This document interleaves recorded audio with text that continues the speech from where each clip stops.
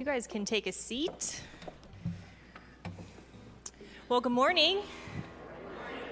My name is Ash, and I get the privilege of directing our student and family ministries here, as well as leading our community and discipleship efforts church-wide. It really is a privilege to be here with you this morning.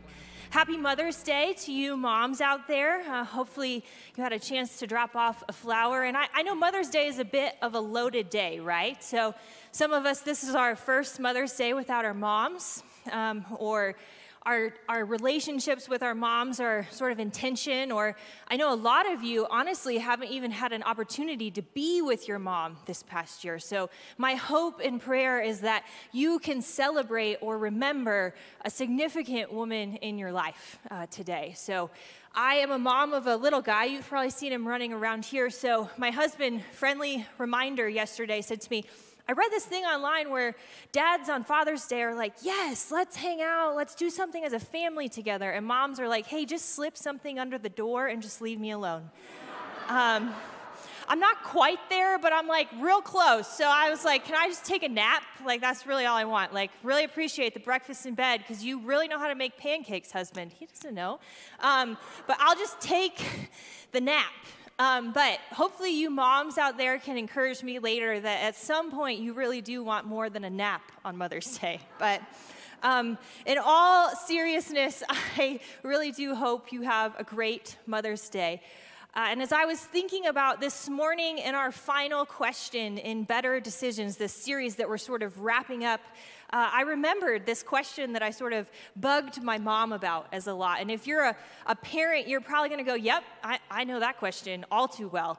But I can remember being a young kid at our local pharmacy, and that was sort of where we had everything. Like, you had candy, you had videos to rent. That was like a thing that we used to do. Rest in peace, Blockbuster.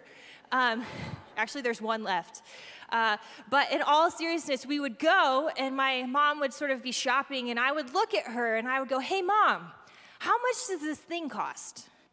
And I would have a handful of, like, change, pennies, dimes, which were all their money anyways, but I was like, do I have enough money to buy this thing? And she would do one of two or three or four things, and she would look at me, and she'd go, for sure, you have enough, you have 25 cents, you can buy the candy bar, we're good to go. Or she would look at me, and she would say, as much as you can reason with an elementary school student, which I don't really think you can do, she would try and say to me, she would go, you have enough money, but I just want you to know, if the ice cream man comes down our street later, you will not have enough money to buy an ice cream cone.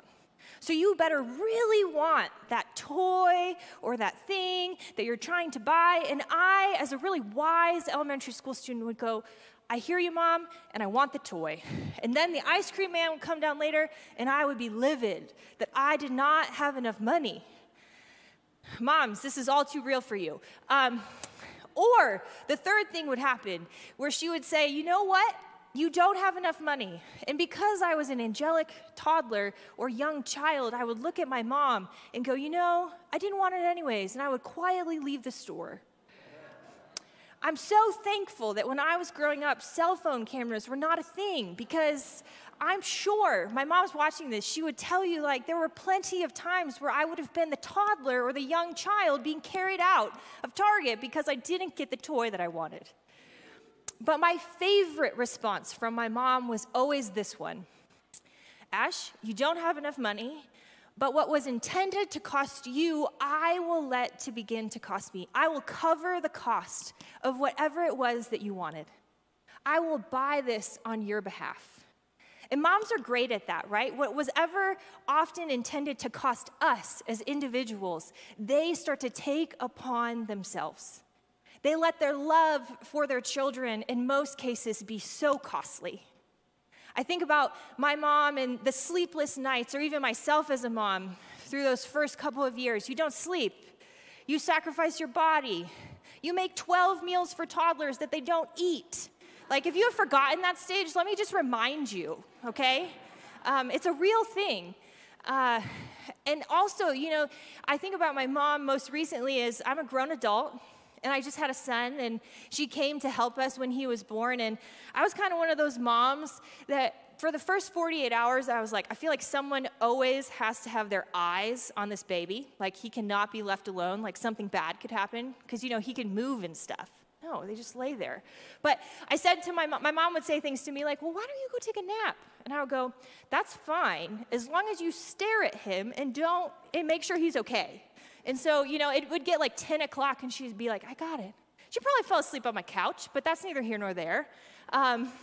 She let her love for me and my family be costly. And moms are great at this. They sort of represent that first for us. And dads aren't far off, but it's not Father's Day, so we'll save that for somebody else. But think about the women and the moms in your life who really let their love for you become costly, where they took something on your behalf. And friends, today our final question in our series, Better Decisions, is one that is costly.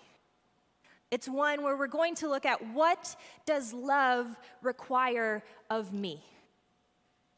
And if I can just be honest for a second, this question has been so convicting and challenging to me as I have prepared this morning. The other three questions, what's the wise thing to do? Honestly, I think I should have preached about that and Daniel should have preached about this, because I am like, wise thing, that's what I'm doing. Going up that mountain where the volcano's gonna go off, that's just dumb.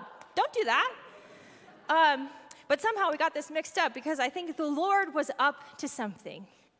Because the wise thing is an easier question for me. This what does love require of me is a challenging question. The conscience question, or what's the story that I want to be able to tell about this decision I made, are all things that I run my life through.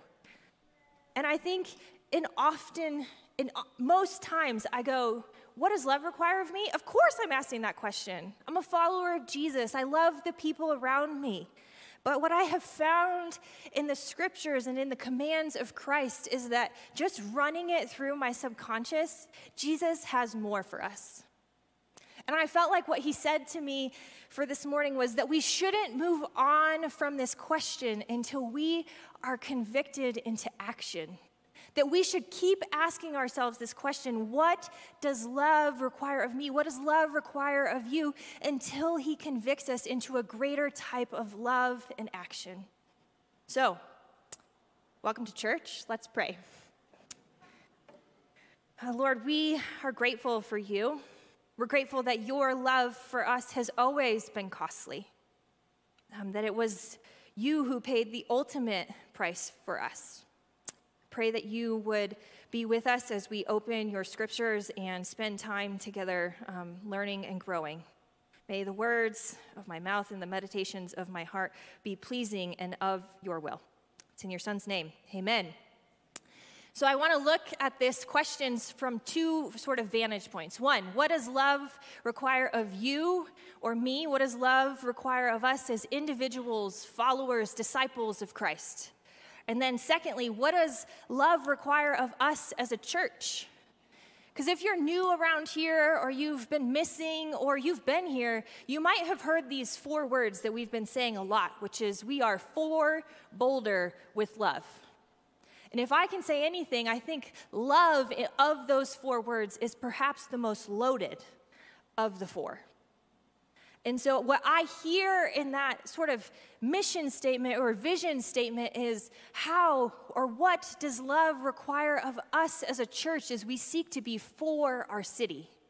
And certainly that could be a sermon in and of itself, but that's the second part of the sermon.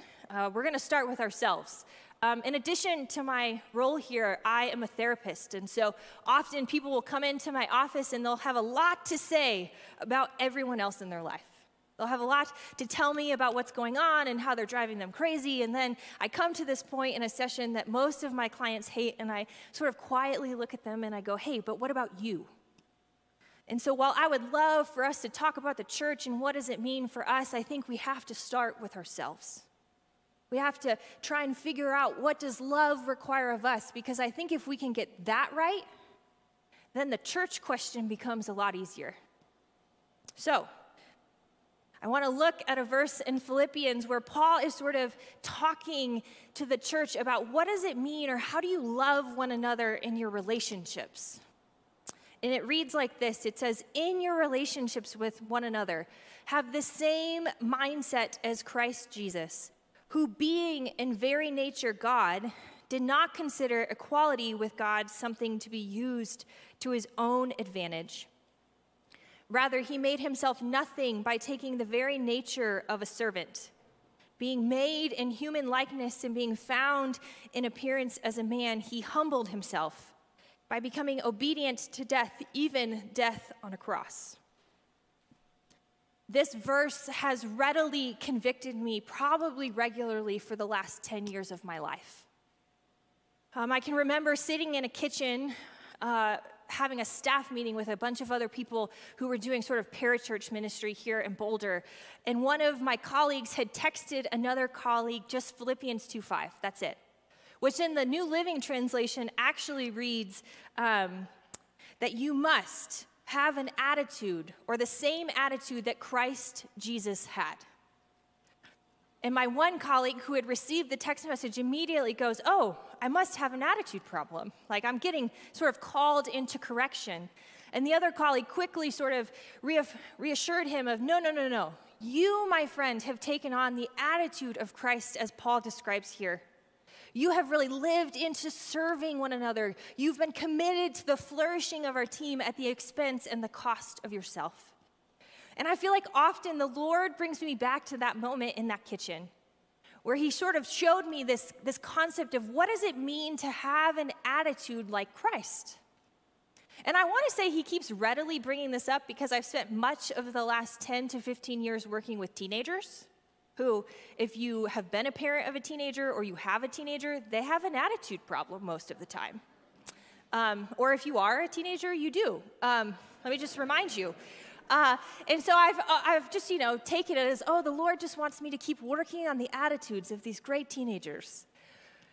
But really, what I feel like the Lord has brought me back to this moment is often in times in my life where my attitude is quite distant from that of Christ Jesus's.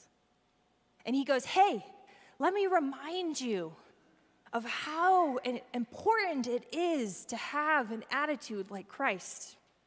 And so let's look at what Paul had to say in terms of what does it mean to have an attitude like Christ. In the beginning, he starts talking about this, who being in very nature God did not consider equality with God something to be used to our own advantage. Friends, our Christianity doesn't get to elevate our status. Christ himself did not use it to elevate himself above the people that he elected to come down to earth to do life next to.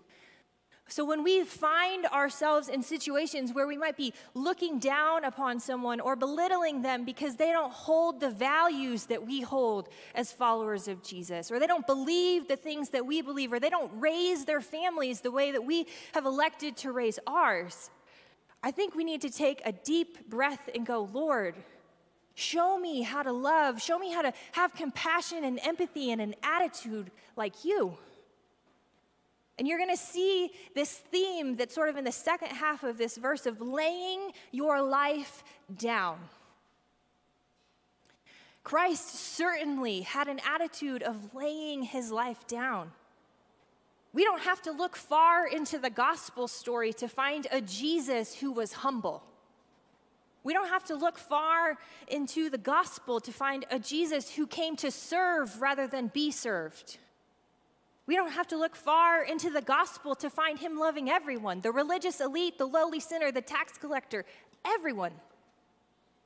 But my question to us is, friends, how far do we have to look into our own stories to see us loving people humbly, everyone, with service? How far do we have to look into our own lives and our own stories to find the essence and the heart of Christ as we seek to love those around us?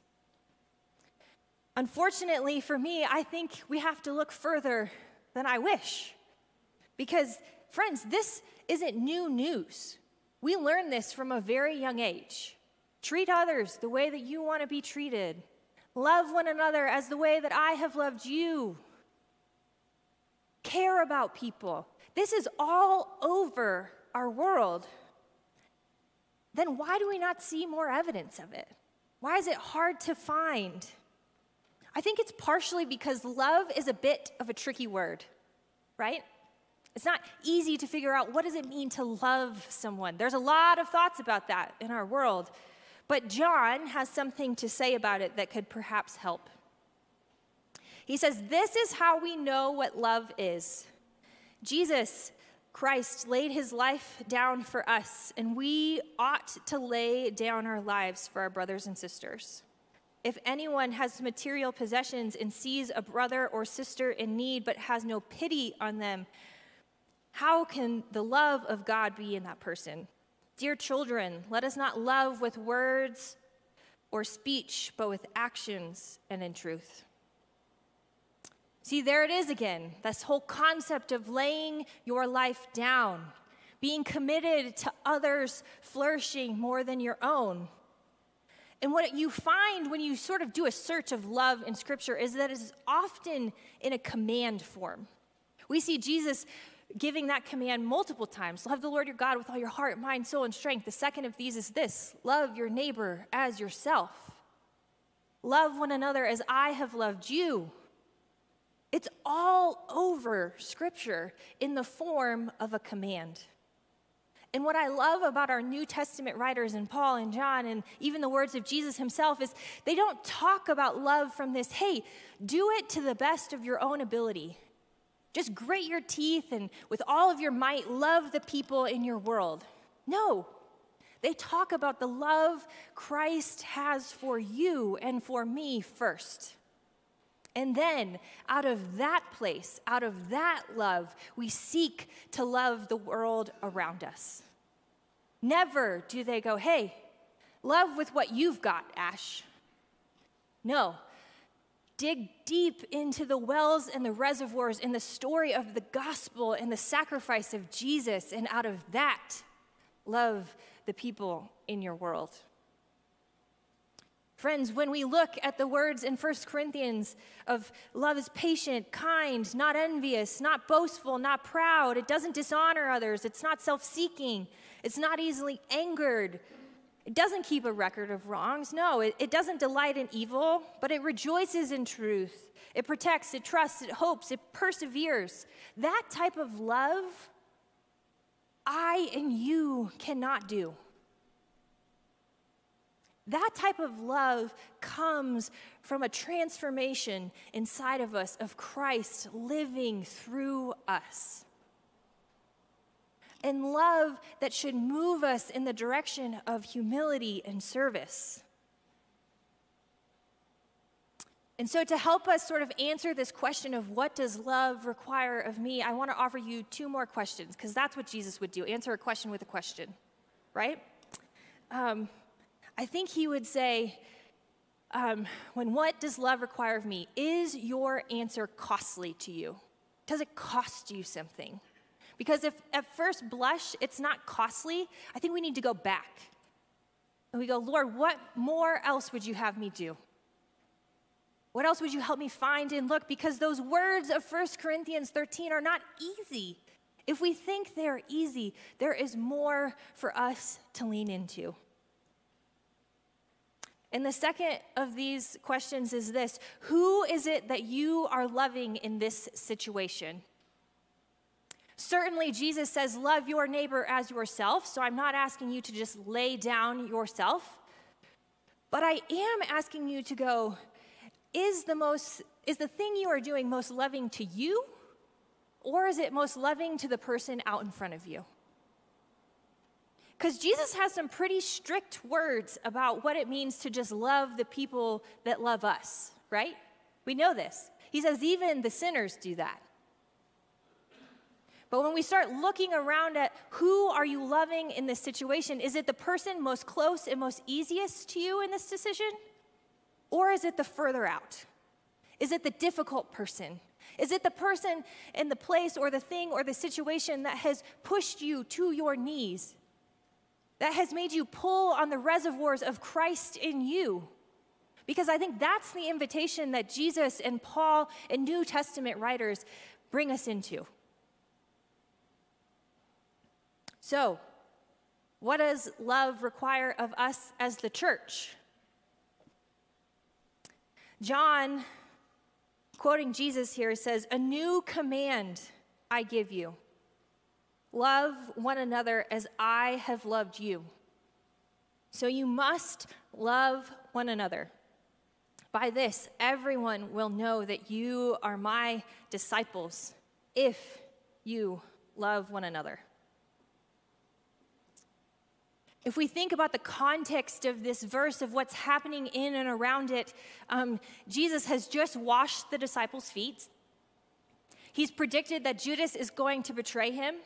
He excuses Judas to go do that, and then he turns and he looks at his disciples and he says, "A new command," which you all know that at this point he has already given the greatest commandment. He's already been asked, what's the most important one of the 618 or 13? What's the most important one?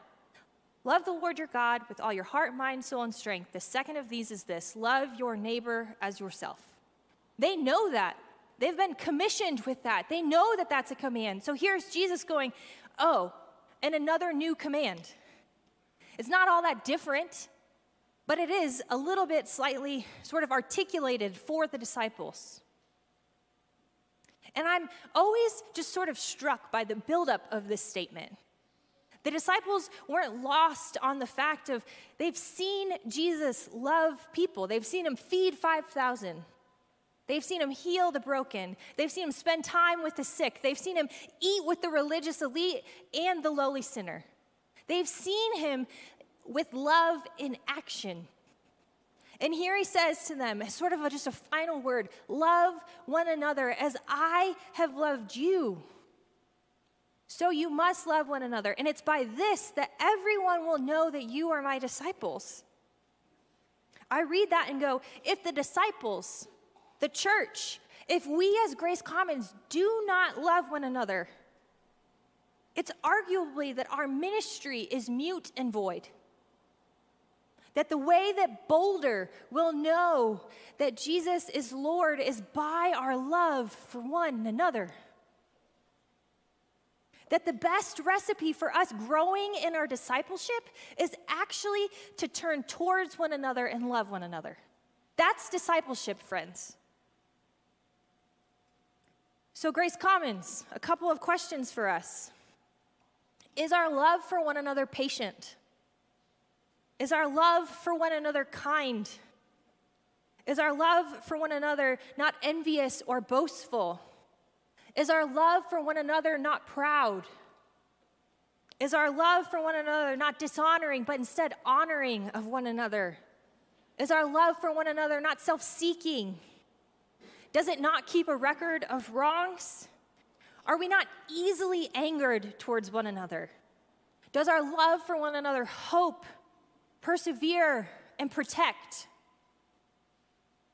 I think we tell the story that we are the disciples of Christ to our city and to the world by the way that we love one another. This is one of those things that I think, similar to sort of earlier when I was like, this just lives in our subconscious. We go, of course we're good at this. You look around here and you go, we're a church. Of course we love one another. We're so good at that. That's what we do.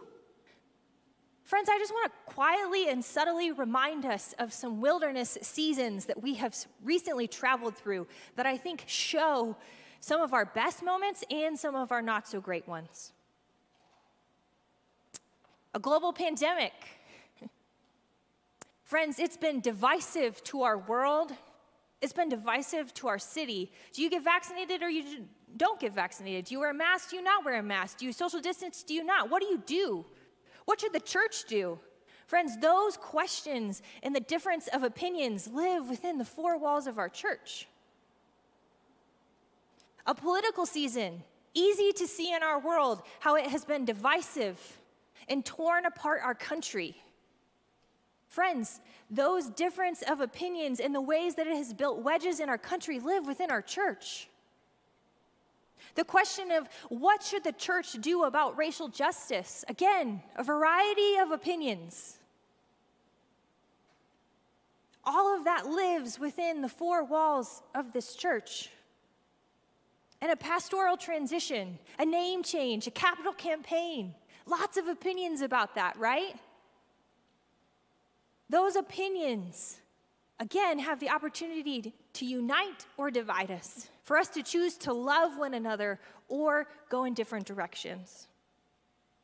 These were and are clear opportunities for us to turn towards one another in love. For us to go, even if we disagree, we can still have an attitude like that of Christ.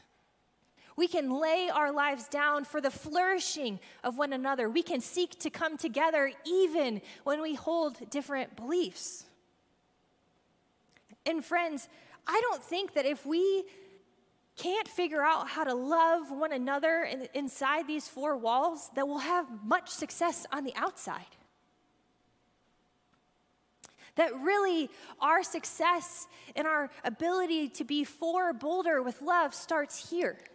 It starts with you and with me in the ways that we care and love for one another. It's us asking the question, what does love require of me as a member of Grace Commons? What does love require of me as a part of the body of the Church of Christ? And I think it echoes those words of patience, kindness, honoring one another, humility, letting things go. It's not easily angered. We seek to protect, hope, and persevere together. So what do? Because again, similar to my clients, it's easy for us to go, we're not a part of the problem, and we don't really see how we can be a part of the solution. Friends, we all have a part in playing towards the solution, towards telling the good news of Jesus to our city. Every single one of you here, at home, online, has a part to play in the city of Boulder and our world, knowing that Jesus is Lord. And your part is important. And part of the most important place to play is by loving those that you see sitting next to you or that you interact with that are far or near or close. I think we look for ways to be connected and to understand and to love one another. And friends, I'm not saying that we just throw truth out the window. That could be really how you see this morning. But we see that John commands us to love with truth and action. It's both. That we let people come in and say, you are not acting like yourself. I have more for you. I think how we answer this question of what does love require of me has a lot to say about our spiritual maturity. I think it's a good indicator or compass of the direction that we need to head or where we need to grow or what the Lord might want to be doing in us. But I don't think that we can be considered spiritually mature if we are not answering this question in a way that is costly to us. To be honest, I don't want to be remembered or known as someone who read her Bible, came to church, and was wise. I want to be known and remembered as someone who loved extravagantly, who loved in a way that was costly, who loved in a way that gave everything. That's how I want to be remembered. That's how I want to grow in my discipleship and apprenticeship to Christ. See, there's this great parable that Jesus tells. It's this situation where he's watching folks throw things into the offering. And there's some rich people who come in and throw in a bunch of money. And you know the story. There's this woman who comes and brings 2 copper coins. That's it. And he turns to his disciples and he says, that woman, she, out of her poverty, gave everything she had to live on. Everything. Friends, I think the invitation for us is to not love out of our wealth, but out of our poverty. out of the places in us that require us to lean in to Christ. That go, I don't want to love out of the places that are easy, but I want to love out of the places that make Christ come alive in me. So I would just implore you to do the same, to love out of your poverty, not out of the places of wealth. And to not move on from this question of what does love require of you until the Lord convicts you into action, to move towards the people in and around you. Let's pray. Lord, thank you that you are a God who loves us deeply, that it's out of your love and reservoirs within us that we love the people around us. I pray that you would move us to action, that we would love one another deeply within the four walls of this building. God, we say that we need your wisdom and your courage and your love. We pray all of these things in the name of Christ. Amen.